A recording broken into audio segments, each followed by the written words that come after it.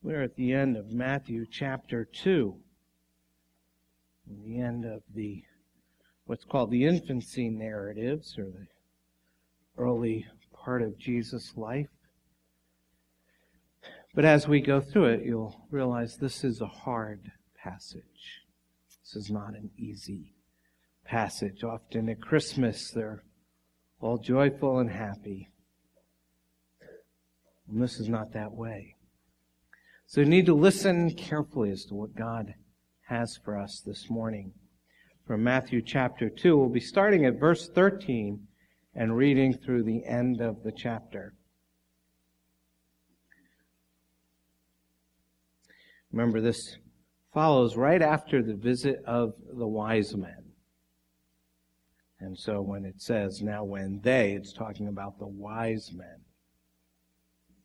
Matthew 2, verses 13 through 23. Please listen carefully, as this is God's word.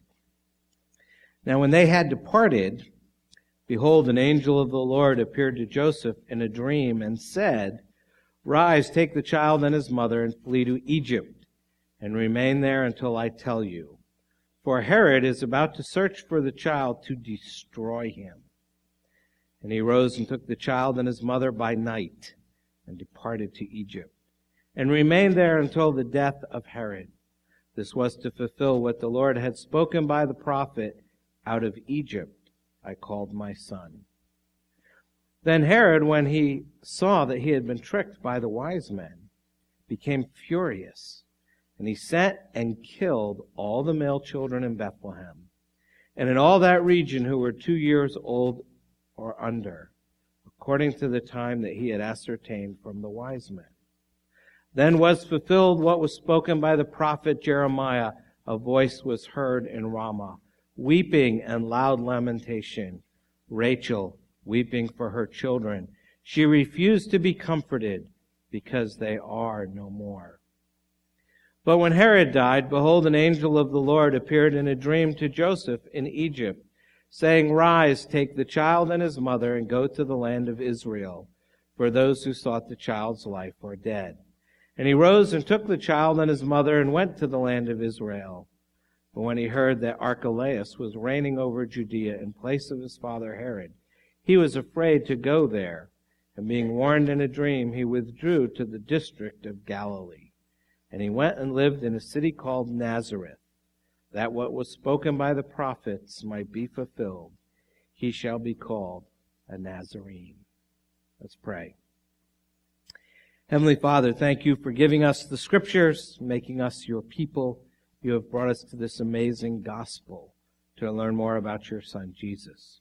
You have brought us to a hard text this morning, so close to Christmas. This is a text that brings tears. This is a text that opens wounds. This is a text that challenges our faith. This is a text that forces us to see the real Jesus and the real reason why he had to come. So by your Spirit, open this gospel to us and help us to see Jesus. And as always, for this we need your grace. Give us the desire to learn from you this morning. In Jesus' name, amen. Have you ever checked out a website called Neighborhood Scout? The answer is probably no, unless you're thinking about moving. Modern technology has made it possible to sit at your computer and do a virtual search of any city, town, or neighborhood in the country. You can find out about the school system in Tarpon Springs, or the average income in Bar Harbor, or the rate of new construction in Tacoma, or the demographic makeup of Indianapolis. For that matter, you can break down a city like Indianapolis into many smaller neighborhoods and compare the stats for one part of the city against another. And none of that was possible until just a few years ago. And I mention that because this week I discovered a page on the Neighborhood Scout website where they rank the 100 safest cities in the United States. Using the latest crime data involving robbery, rape, murder, vehicle theft, and aggravated assault, they compiled a list of the safest places to live in the United States. And Heartland, Wisconsin came in at number 1, followed by Bergenfield, New Jersey, at number 2. Brentwood, Tennessee took the 3rd spot, followed by Franklin, Massachusetts at number 4. And coming in at number 5 was Newtown, Connecticut. Most of us have never heard of Newtown before last Friday week. If you consider the website's description, you can understand why people might consider this the ideal place to live. The education level in Newtown is considerably above the national average, and going by the numbers, violent crime there has been almost non-existent. It's a white-collar community, upper middle class, with excellent schools. Lots of new construction and some of the highest home prices in America. In fact, remarkably, it sounds a lot like Leesburg. Although, to be fair, not a single town in Virginia made the list. Here's a quote from the website about Newtown. It says, quote, "Because of many things, Newtown is a very good place for families to consider, with an enviable combination of good schools, low crime, college-educated neighbors who tend to support education because of their own experiences, and a high rate of home ownership and predominantly single-family properties. Newtown really has some of the features the families look for when choosing a good community to raise children. Is Newtown perfect? Of course not. And if you like frenetic nightlife, it will be far from your cup of tea. But overall, this is a solid community with many things to recommend it as a family-friendly place to live." Clearly, Newtown is a good place to live. One can see why families have been drawn there. It earned its designation as one of the safest places in America. And then came the events of last Friday, the 14th. And rather than repeat here all that we've seen and heard, I'd rather focus on the fact that in many ways, this is nothing new. Last year, there were 14,612 murders in the United States. That number has not gone below 14,000 since 1968. That's 281 murders a week, 40 a day. Said another way, if the murders were evenly distributed across all 50 states, which they're not, but if they were, that would be 292 murders per state per year. Divided by 12, that would mean each state would suffer the equivalent of a Newtown massacre every month. We are a murderous people, and we live in a blood-soaked world. And given all the killing that's going on, it is to our credit that we can still be stunned by what happened in Newtown. It is a crime for which we have no categories. As I speak these words 9 days later, there seems to be no clear explanation, no answer to the why question, nothing that would help us to make sense of the slaughter of the children of Newtown. Ever since we heard the news, we've been struggling to deal with it. And no one seems to have any good answers. Perhaps Max Lucado said it best in these sentences from a prayer he wrote on that Friday afternoon. He started it this way: "Dear Jesus, it's a good thing you were born at night. This world sure seems dark." He's right. It does seem darker this week. Odd that just a few days before Christmas we're talking about the darkness of the world. The governor of Connecticut said it another way: evil visited this community today. He was right too. What happened was pure evil, undiluted, and satanic. What else do you call it when a man takes a rifle and kills his mother and then kills 20 innocent school children and 6 adults? That's what evil is. That's what evil does. And many have commented on how this horrific event took place just a few days before Christmas. It would be horrific at any time of year, but somehow seems worse during this season. And all of that leads me to make 2 observations. One, if this can happen in Newtown, then where can you go to be safe? Because everybody went to Newtown to be safe. It was number 5 in the country. It was the safe place to be. They moved there to get away from things like this. And who can blame them? Newtown is not East St. Louis or West Memphis or inner city Detroit. Death is everywhere, all around us, all the time. And most of the time we can push it away and keep it at arm's length. But sometimes death comes in unbidden, unannounced, and quite unwelcome. Anyone seeking a quiet and peaceful life where these things never happen has picked the wrong planet to be born on. Second observation is it shouldn't surprise us that we need to talk about darkness at Christmas. The signs are always there. From the beginning, the birth of Christ was fraught with difficulty.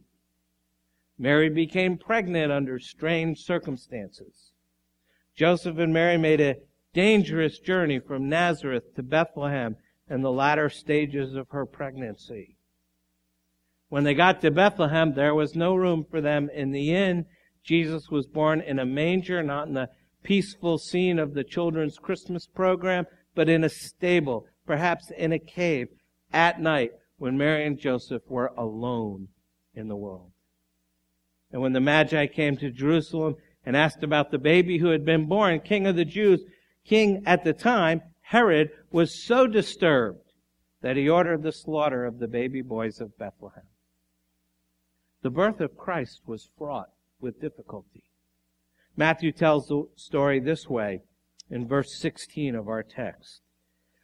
Then Herod, when he saw that he had been tricked by the wise men, became furious. Excuse me. And he sent and killed all the male children in Bethlehem and in all that region who were 2 years old or younger or under, according to the time that he had ascertained from the wise men. The gospel doesn't begin in comfort and ease. It begins in dismay. It begins with an urgent message in the middle of the night to get up and flee, for Herod is seeking the life of the infant boy. It begins in fear and foreboding and uncertainty. The family flees to Egypt and stays there. Perhaps they sell the incense and the myrrh and use the gold to pay their way. What will become of them? Well, to understand this passage, this story fully, you have to know that this terrible story is told in the context of prophecy. And in particular, the fulfillment of very specific prophecies and some general prophecies. We find them here in Matthew 2, our passage for today. And we see that the first prophecy we learn about is actually a prophecy about Israel. A prophecy about Israel. That's the first blank, Israel. Says, starting at verse 13, Now when they had departed, behold, an angel of the Lord appeared to Joseph in a dream, and said, Rise, take the child and his mother, and flee to Egypt. Remain there until I tell you. For Herod is about to search for the child to destroy him. And he rose and took the child and his mother by night and departed to Egypt and remained there until the death of Herod. This was to fulfill what the Lord had spoken by the prophet, Out of Egypt I called my son. We learn in this passage that Christ's person and life circumstances are foretold in Scripture. This passage teaches us that the person of Christ, who he is, his nature, what he's like, his life, the activities, the events, the circumstances of his life, all of his life, all these things are foretold in the Scriptures of the Old Testament. We learn in this passage the Old Testament prophecy bears witness to the life of Christ, and we learn it not once and not twice, but 3 times. Matthew has a theme which flows throughout his gospel, that the life and times and the death and resurrection of Christ are all a fulfillment of Scripture. And so he has a pattern that you'll read throughout the book of Matthew. It says, this happened in order to fulfill that which was said by the prophets. Twice already in our story of Matthew, we have seen that form used. And now he says this event in Jesus' life happened to fulfill a prophecy in the Old Testament. And one of the key things we need to know in order to understand the Gospel of Matthew is first that Matthew is writing to a largely Jewish audience. And so in order to persuade the Jews that Jesus is the true Messiah, the Christ, he constantly draws upon the Hebrew Scriptures, our Old Testament, to demonstrate how Christ fulfills numerous prophecies. However, there's a small problem with this, because many of the prophecies that Matthew says Jesus fulfills aren't prophecies about the Messiah, but rather are prophecies about Israel. And by incorporating these prophecies into his gospel, Matthew is making the claim that Jesus is the true Israel.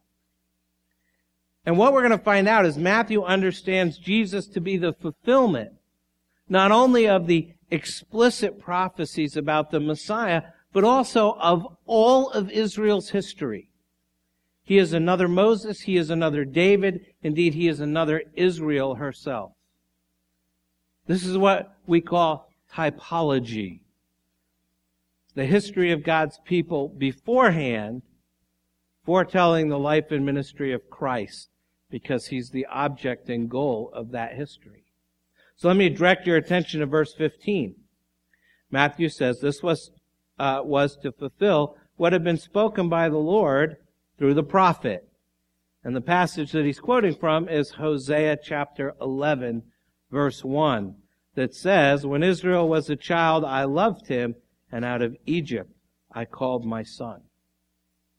There's a fact that Jesus will come out of Egypt, spoken by the prophet Hosea hundreds of years before about Israel. After the fact.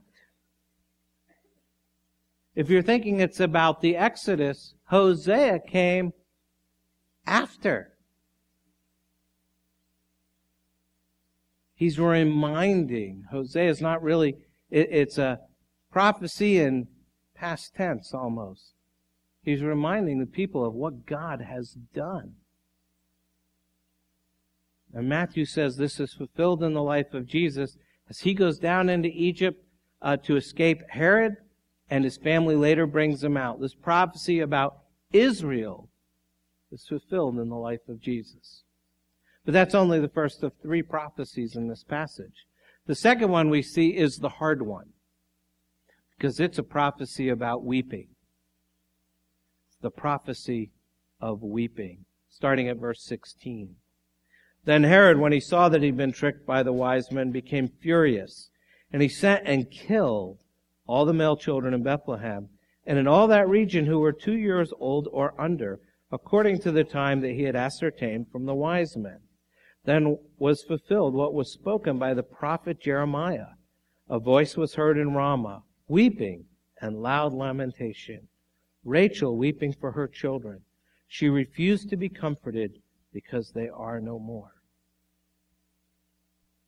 First of all, there's a big difference between Bethlehem now and Bethlehem then. Today, Bethlehem is a bustling town of about 28,000 people. But back then, it was a tiny village. It was the little town of the Christmas Carol, 6 miles south of Jerusalem. Its population in Jesus' day would have been no more than a few hundred people. How many baby boys would be under the age of 2 in Bethlehem? No one knows, but the number wouldn't have been large. Most commentators think it would have been right around 20. And rounded up by Herod's soldiers. They were slaughtered on the spot.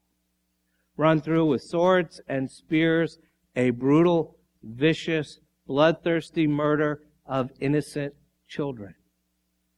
Who can understand this? Why would a man do this? What was he thinking? It may help to understand what happened if you know a little bit about Herod the Great. At this point, he's very old, he's very sick, and he's very nearly dead. He's been in power for over 40 years and has proven to be both clever and cruel. And like all despotic rulers, he held tightly to the reins of power and he brutally removed anyone who got in his way. And over the years, he has killed many, many people. He killed his brother-in-law. He killed his mother-in-law. And he killed his wife. Above everything else, Herod the Great was a killer. That was his nature. He killed out of spite. He killed to stay in power. Human life meant nothing to him. Perhaps his basic character can best be seen by one incident in the year 7 B.C. Herod's an old man now. He's been in power 41 years. He knows he doesn't have much longer to live. And word comes that his sons are planning to overthrow him. Sons by his late wife. Late wife because he killed her. And so he orders his sons put to death by strangling. Caesar Augustus commented, recorded by the historian Josephus, that Caesar Augustus said, "It is safer to be Herod's sow than his son." Think about it. He killed his wife, his mother-in-law, his brother-in-law, his 3 sons, and hundreds of others. Killing is what he did best. That's why the critics who question this story and say Matthew made it up are wrong. Because to the contrary, it fits with everything else we know about Herod.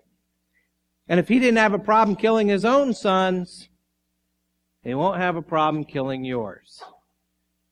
And he wouldn't have thought twice about killing 20 baby boys in a little town like Bethlehem. But it meant something to those parents who forever lost their sons. Their tears were those of mothers who would not be comforted. He says they're like the tears of Rachel. The prophet Jeremiah was actually writing about the exile. Rachel, if you remember from Genesis, she's long dead and buried. But her tomb is on a hillside which overlooks one of the main paths leading out of the country. And so as the people left during the exile, he said Rachel was weeping for her children. And Matthew says, taking that passage, the person from Genesis, the time of the exile from the prophet Jeremiah, and says we're going to apply it to this scene because Rachel is weeping again. If you know the story of Rachel, this would be the 3rd time. This loss is not lessened because we think we can figure out the story or we understand it. Nothing can bring these little boys back to their grieving parents. Evil visited Bethlehem that night. Nothing would ever be the same. In the history of the church, this night is called the Slaughter of the Holy Innocents. And after 2,000 years, we remember Herod for this one act. Now in verse 17, Matthew says, "Then was fulfilled what was spoken by the prophet Jeremiah." In the passage, Herod has slain the sons under the age of 2 in Bethlehem and its immediate environment. It's a horrible deed, a cowardly deed, for which he deserves not only everlasting torment, but utter vilification in this world. And yet this deed, he says, was prophesied by Jeremiah. There would be a day when Rachel would weep again in Ramah for her children, for she would not be able to gather them back to her lap. They would be gone, taken by a wicked monarch serving his own ends. And this, Matthew says, is prophesied in the Old Testament. And once again, Matthew points out this biblical pattern. Remember, Rachel's in her tomb. And it was said even in Jeremiah's time, this is a beautiful figure of speech to weep for the exiles as they're taken out of the promised land. So in this passage, we already have reference to the 2 greatest events in Israel's history, the Exodus and the exile. So here she weeps for the dead and mourning mothers of Bethlehem. And of course, there is another parallel with Israel's history here. If you remember, Pharaoh tried to do this, kill the little boys at the beginning of Exodus. Chapter 1, then Pharaoh commanded all his people, every son that is born to the Hebrews you shall cast into the Nile, but you shall let every daughter live. We discover in Exodus 2 that one son is spared. His name is Moses. And Moses would someday save the people of Israel by leading them out of Egypt. So we see this constant link back, not just to prophecy, but to the Old Testament. But there's another prophecy here. Prophecy about what's happening here. But it's a New Testament prophecy, and it comes to us from the book of Revelation. Revelation chapter 12. It's the prophecy of the dragon. The prophecy of the dragon. We're going to jump to Revelation chapter 12. It's the whole chapter. I'm just going to read the first 6 verses. It says, and a great sign appeared in heaven, a woman clothed with the sun, with the moon under her feet, and on her head was a crown of 12 stars. She was pregnant and was crying out in birth pains and the agony of giving birth. And another sign appeared in heaven. Behold, a great red dragon with 7 heads and 10 horns, and on his head 7 diadems. His tail swept down a third of the stars of heaven and cast them to the earth. And the dragon stood before the woman who was about to give birth, so that when she bore her child, he might devour it. She gave birth to a male child, one who is to rule all the nations with a rod of iron. But her child was caught up to God and to his throne, and the woman fled into the wilderness, where she has a place prepared by God, in which she is to be nourished for 1,260 days. I'm sure that's all crystal clear.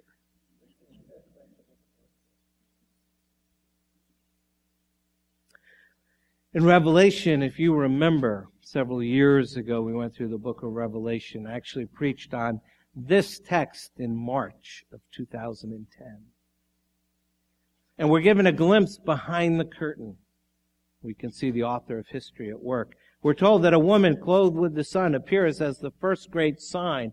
And then soon afterwards there's another sign, a great red dragon. And the conflict between the woman and the dragon dominates the drama of Revelation 12, which begins in verse 4 with the dragon waiting to consume the son to whom the woman is giving birth. The strength, intelligence, and ferocity of the dragon seem to make him an overwhelming adversary to this woman and her newborn son. And yet the dragon's plot is foiled with split-second speed, as we read there in verse 5 of Revelation 12. She gave birth to a male child, one who is to rule all the nations with a rod of iron. That phrase is important. But her child was caught up to God and his throne. And this last statement summarizes the life, suffering, and exaltation of Jesus Christ. Neither the dragon's deadly strategy or his exercise of raw power is enough to destroy the seed of the woman, the lion lamb who gains victory by being slain. And the chapter closes with the dragon's frustrated attempts to destroy the woman, her son, and the rest of her children. Now, the woman in Revelation 12 symbolizes several things all at once. She symbolizes both Israel and the church as the redeemed people of God, though the church is also referred to as the rest of her offspring. But most importantly, she symbolizes the mother of the promised seed who would slay the serpent. Because this conflict is far older than one might think. It began, as Mike referred to in his prayer, all the way back in the Garden of Eden when the serpent deceived Adam and Eve in Genesis 3, and God pronounced his curse upon the serpent in Genesis 3:15. I will put enmity between you and the woman, and between your offspring and her offspring. He shall bruise your head, and you shall bruise his heel.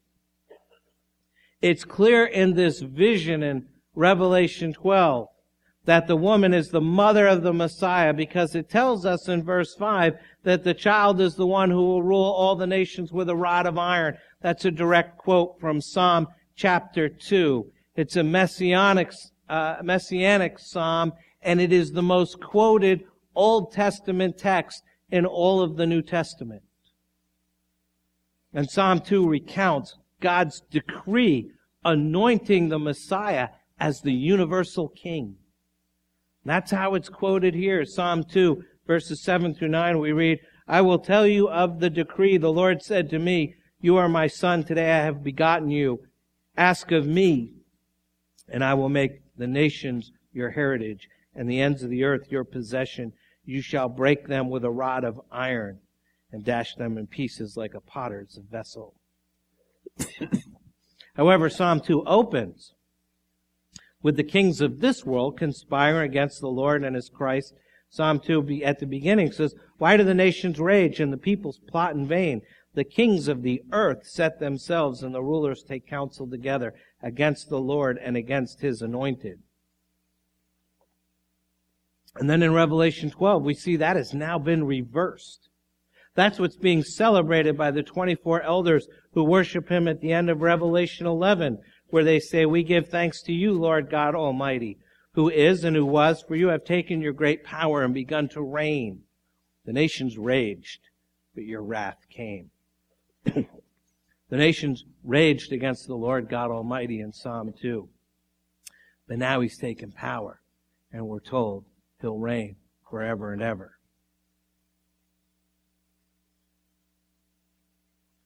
In Revelation, we're told that this incident in Matthew is the earthly playing out of this cosmic conflict between God and Satan. Let's go back to Matthew 2 in our last prophecy of this passage, starting at verse 19. But when Herod died, behold, an angel of the Lord appeared in a dream to Joseph in Egypt, saying, rise, take the child and his mother and go to the land of Israel, for those who sought the child's life are dead. Now he rose and took the child and his mother and went to the land of Israel. When he heard that Archelaus was reigning over Judea in place of his father Herod, he was afraid to go there, and being warned in a dream, he withdrew to the district of Galilee. And he went and lived in a city called Nazareth, that what was spoken by the prophets might be fulfilled. First thing you need to know is Archelaus is worse than Herod. Herod's pretty bad, but the Romans left him in power. Archelaus ruled 4 years. He was so bad, the Romans removed him. So, we're not told exactly what he did. We know what Herod did. We know Archelaus is worse than Herod. So the angel says, don't go back there. He sends him to Nazareth. And the prophecy says, he shall be called a Nazarene. The problem is this phrase, he shall be called a Nazarene, doesn't appear in any prophetic writings. Indeed, it doesn't even appear in the Old Testament. And usually when we have a prophetic fulfillment without an actual prophetic quotation, what it's telling you is this is the teaching of all of the Scripture. This teaching pervades Scripture. If you think about it, if Jesus had come to be known as Jesus of Bethlehem, well, that would have the aura of one who comes from a royal city. Bethlehem was the city of David. But Jesus of Nazareth carries the overtones of contempt. We'll read later in the Gospels, the question is asked, can anything good come from Nazareth? It reminds us of who Jesus would be. Isaiah 53 says he would be despised and rejected by men, a man of sorrows and acquainted with grief. And as one from whom men hid their faces, he was despised and we esteemed him not. So here in verse 23, the truth that the prophets taught that the Messiah, when he came, would be despised by his own people is just, that whole truth is encapsulated in that phrase that he shall be called a Nazarene. He will be one from Galilee, not from Judah. He'll be from what would be assumed to be unclean bloodlines, not from a royal line. Surely he's not going to be one to admire or emulate, to follow, to obey, and certainly not to worship. Not coming from Nazareth. Over and over, Matthew tells you in this passage, Jesus, in his person, in his life, in his circumstances, is here to fulfill Scripture. Matthew wants you to understand that everything in the life of Christ is set forth, is bounded by the Scriptures. As Jesus' life unfolds, he is unfolding what God has revealed to the prophets. Jesus' life is an explanation of the Old Testament. Let's shift the scene for a moment to Christmas Day, 1864. 1864. You know your history, you know we're approaching the end of the Civil War. After 4 bloody years, the Civil War is slowly drawing to a close. Already 500,000 soldiers have died.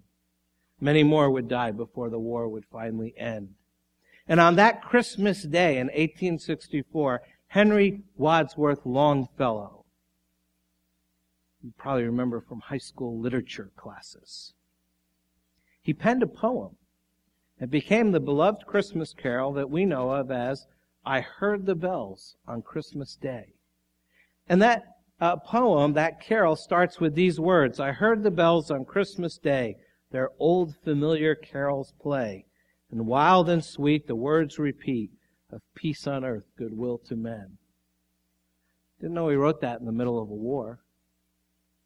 There's a story behind the poem that most people don't know, because shortly after the Civil War began, Longfellow's beloved wife, Fanny, died after being terribly burned in a household accident. And her death just threw Longfellow into utter despair. And in his journal for Christmas Day, 1862, 2 years earlier, he wrote, "A Merry Christmas, say the children, but that is no more for me."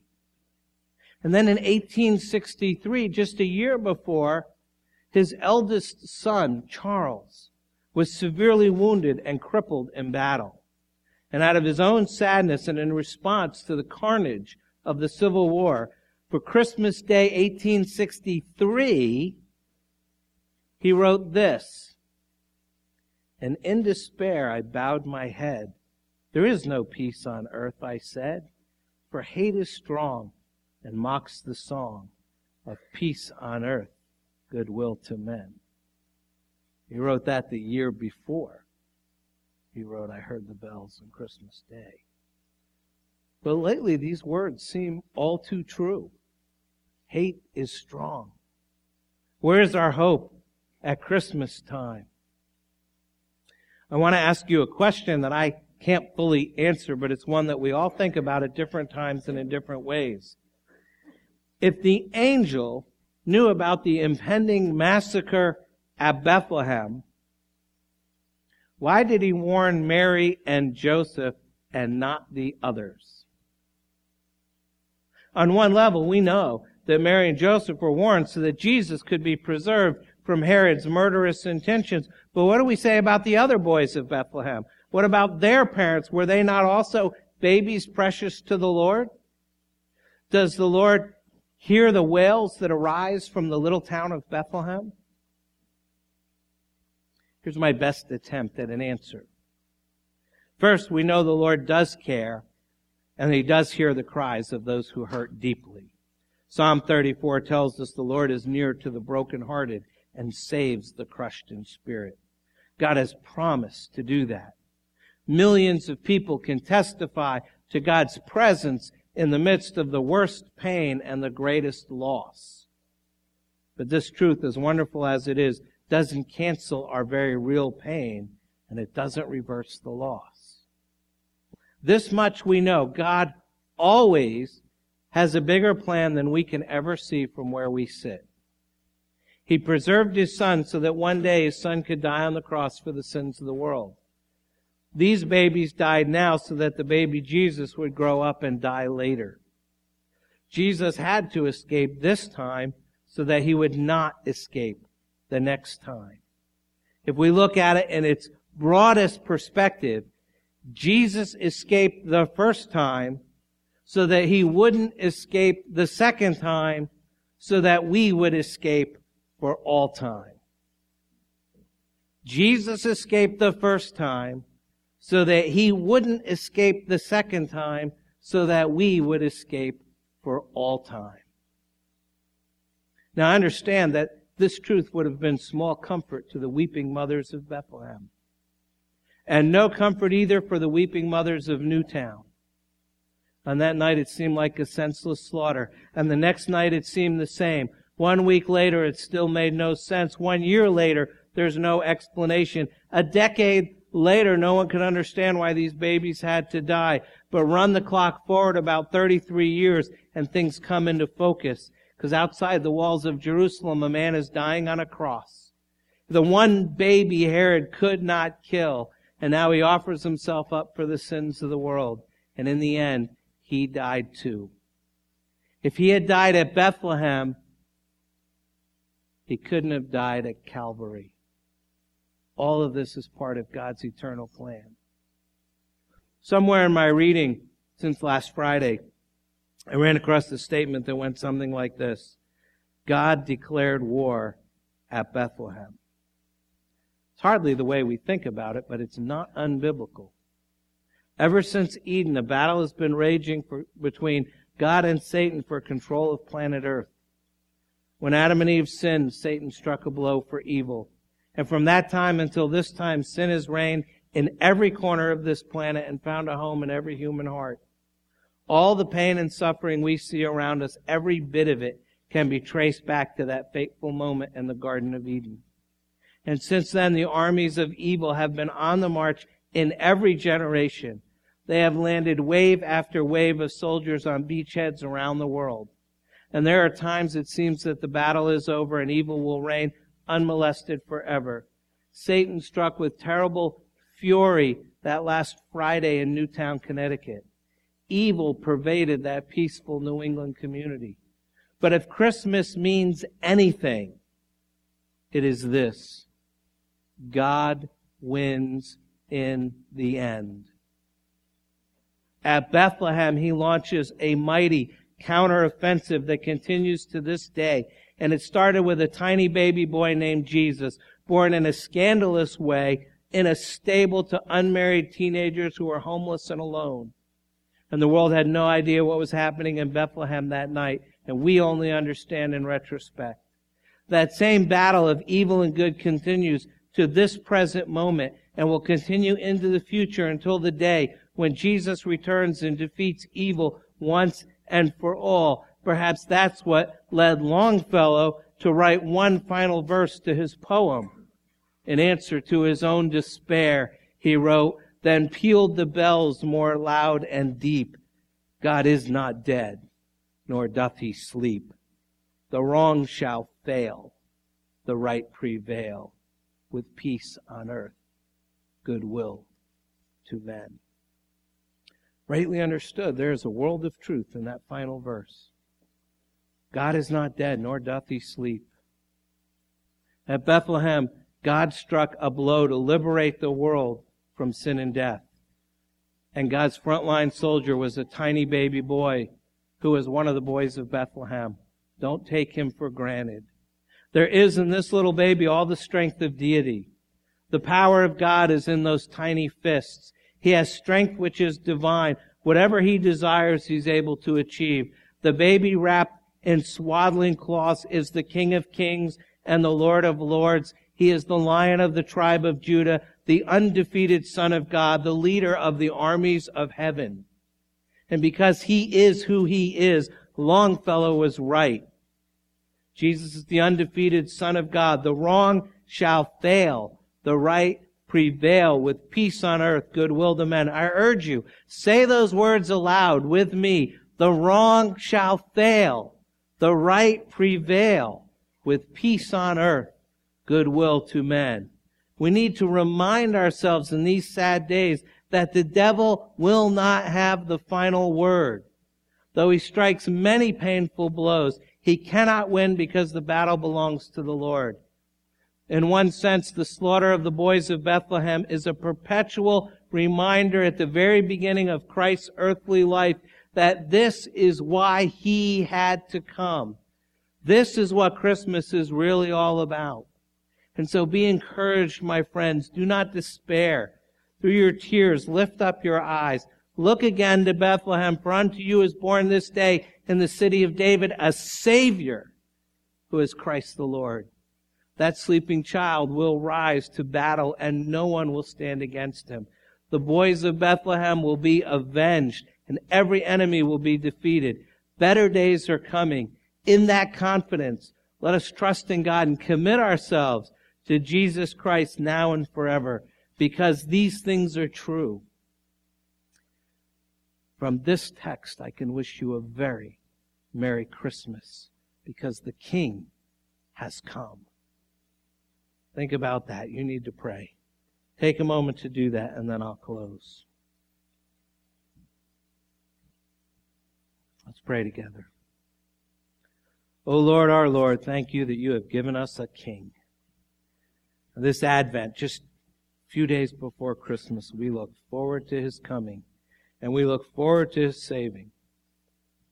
Open our eyes that we might see our sin and see our Savior. Help us to see him as a king in a stable. Help us to see him as the Lamb who was slain, returning as the Lion of the tribe of Judah. Help us to see him as a Messiah who is rejected and despised, but who returns as the warrior king who conquers all enemies. Help us to understand that the kingdom of this world has become the kingdom of our Lord and of his Christ, and he shall reign forever and ever. Amen.